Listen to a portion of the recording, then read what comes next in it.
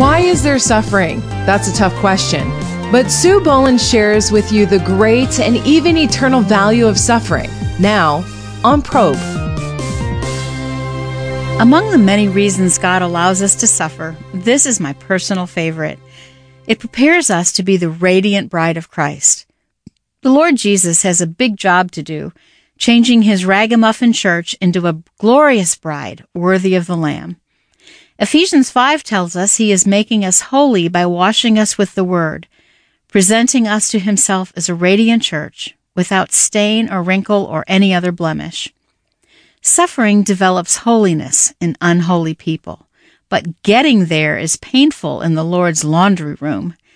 When you use bleach to get rid of stains, it's a harsh process. Getting rid of wrinkles is even more painful. Ironing means a combination of heat plus pressure. Ouch! No wonder suffering hurts. But developing holiness in us is a worthwhile, extremely important goal for the Holy One who is our divine bridegroom. We learn in Hebrews 12:10 that we are enabled to share in his holiness through the discipline of enduring hardship. More ouch. Fortunately, the same book assures us that discipline is a sign of God's love. Oswald Chambers reminds us that God has one destined end for mankind: holiness. His one aim is the production of saints. The Lord Jesus has his work cut out for him in purifying us for himself. Let's face it, left to ourselves, we are a dirty, messy, fleshly people, and we desperately need to be made pure. Jesus wants not just a pure bride, but a mature one as well. And suffering produces growth and maturity in us. James 1 reminds us that trials produce perseverance, which makes us mature and complete. And Romans 5 tells us that we can actually rejoice in our sufferings because, again, they produce perseverance, which produces character, which produces hope. The Lord is creating for himself a bride with sterling character, but it's not much fun getting there. We usually don't have much trouble understanding that our divine bridegroom loves us, but we can easily forget how much he longs for us to love him back. Suffering scoops us out, making our hearts bigger so we can hold more love for him. Tomorrow we'll see that suffering allows us to minister comfort to others who suffer. You've been listening to Probe with your host, Sue Boland. Are you struggling with suffering? To help you get through it and understand its value, get your free copy of Sue's transcript, The Value of Suffering, at probe.org. Then join us next time as we experience the grace and truth of God here on Probe. One of the most rewarding reasons that suffering has value is experienced by those who can say with conviction, I know how you feel. I've been in your shoes. Suffering prepares us to minister comfort to others who suffer. Feeling isolated is one of the hardest parts of suffering. It can feel like you're all alone in your pain, and that makes it so much worse. The comfort of those who have known that same pain is inexpressible. It feels like a warm blanket being draped around your soul. But in order for someone to say those powerful words, I know just how you feel because I've been there, that person had to walk through the same difficult valley first. My husband Ray and I lost our first baby when she was born too premature to survive. It was the most horrible suffering we've ever known. But losing Becky has enabled me to weep with those who weep, with the comforting tears of one who has experienced that deep and awful loss. It's a wound that by God's grace has never fully healed, so I can truly empathize with others out of the very real pain I still feel. Talking about my loss puts me in touch with the unhealed part of the grief and loss that will always hurt until I see my daughter again in heaven. One of the most incredibly comforting things we can ever experience is someone else's tears for us. So when I say to a mother or father who has also lost a child, I hurt with you because I've lost a precious one too, my tears bring warmth and comfort in a way that someone who has never known that pain cannot offer. One of the most powerful words of comfort I received when we were grieving our baby's loss was from a friend who said, your pain may not just be about you. It may well be about other people, preparing you to minister comfort and hope to someone in your future who's going to need what you can give them because of what you're going through right now. That perspective was like a sweet balm to my soul. Suffering often develops compassion and mercy in us. Those who suffer tend to have tender hearts toward others who are in pain. We can comfort others with the comfort that we have received from God. That's in 2 Corinthians 1. Because we have experienced the reality of the Holy Spirit being there for us, walking alongside us in our pain, and then we can turn around and walk alongside others in their pain. Tomorrow we'll be looking at how suffering helps us develop dependence on God. Marine Corps recruiter Randy Norfleet survived the 1995 Oklahoma City bombing despite losing 40% of his blood and needing 250 stitches to close his wounds. He never lost consciousness in the ambulance because he was too busy praying prayers of thanksgiving for his survival. When doctors said he would probably lose the sight in his right eye, Mr. Norfleet said, "Losing an eye is a small thing. Whatever brings you closer to God is a blessing. Through all this, I've been brought closer to God. I've become more dependent on Him and less on myself." Suffering is excellent at teaching us humble dependence on God, the only appropriate response to our Creator. Ever since the fall of Adam, we keep forgetting that God created us to depend on Him and not on ourselves. We keep wanting to go our own way, pretending that we're God. Suffering is powerfully able to get us back on track. But sometimes we hurt so much we can't even pray.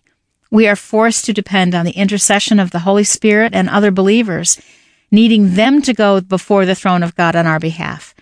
Instead of seeing that inability to pray as a personal failure, we can rejoice that our perception of being totally needy corresponds to the truth that we really are that needy. 2 Corinthians 1:9 tells us that hardships and sufferings happen so that we might not rely on ourselves but on God who raises the dead. Suffering brings a one-day-at-a-timeness to our survival. We get to the point of saying, "Lord, I can only make it through today if you help me, if you take me through today or the next hour or even the next few minutes." One of my dearest friends shared with me the prayer from a heart burning with emotional pain. "Papa, I know I can make it through the next 15 minutes if you hold me and walk me through it." Suffering has taught my friend the lesson of total, humble dependence on God.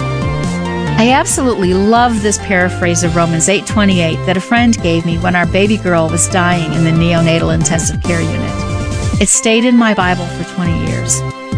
"The Lord may not have planned that this should overtake me, but He has most certainly permitted it. Therefore, though it were an attack of an enemy, by the time it reaches me, it has the Lord's permission, and therefore all is well.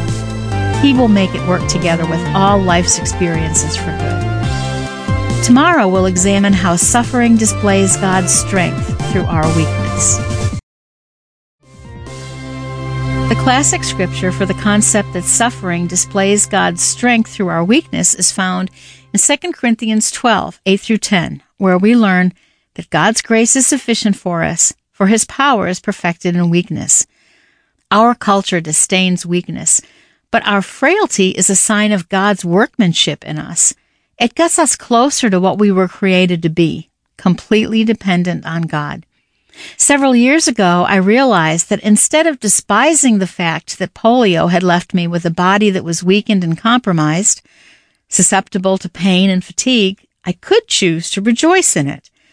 My weakness made me more like a fragile, easily broken window than a solid brick wall. But just as sunlight pours through a window but is blocked by a wall, I discovered that other people could see God's strength and beauty in me because of the window-like nature of my weakness. Consider how the Lord Jesus was the exact representation of the glory of the Father. I mean, He was all window and no walls. He was completely dependent on the Father, choosing to become weak so that God's strength could shine through Him. And He was the strongest person the world has ever seen, not in His own strength. He displayed the Father's strength because of that very weakness. Sometimes our suffering isn't a consequence of our actions or even someone else's. God is teaching other beings about Himself and His loved ones, us, as He did with Job. The point of Job's trials was to enable heavenly beings to see God glorified in Job. Sometimes He trusts us with great pain in order to make a point, whether the intended audience is believers, unbelievers, or the spirit realm. Quadriplegic Johnny Erickson Tada, no stranger to great suffering, writes, Whether a godly attitude shines from a brain-injured college student or from a lonely man relegated to a back bedroom, the response of patience and perseverance counts. God points to the peaceful attitude of suffering people to teach others about Himself. He not only teaches those we rub shoulders with every day, but He instructs the countless millions of angels and demons. The hosts in heaven stand amazed when they observe God sustain hurting people with His peace. Tomorrow, how suffering gets us ready for heaven. Suffering teaches us the difference between the important and the transient. It prepares us for heaven by teaching us how unfulfilling life on earth is and helping us develop an eternal perspective. Suffering makes us homesick for heaven. I have an appreciation of heaven gained from a different experience.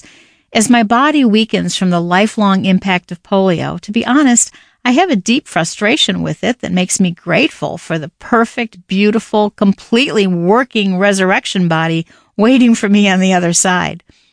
My husband once told me that heaven is more real to me than anyone he knows. Suffering has done that for me. Paul explained what happens in 2 Corinthians 4. Though outwardly we are wasting away, yet inwardly we are being renewed day by day. For our light and momentary troubles are achieving for us an eternal glory that far outweighs them all. So we fix our eyes not on what is seen, but on what is unseen. For what is seen is temporary, but what is unseen is eternal.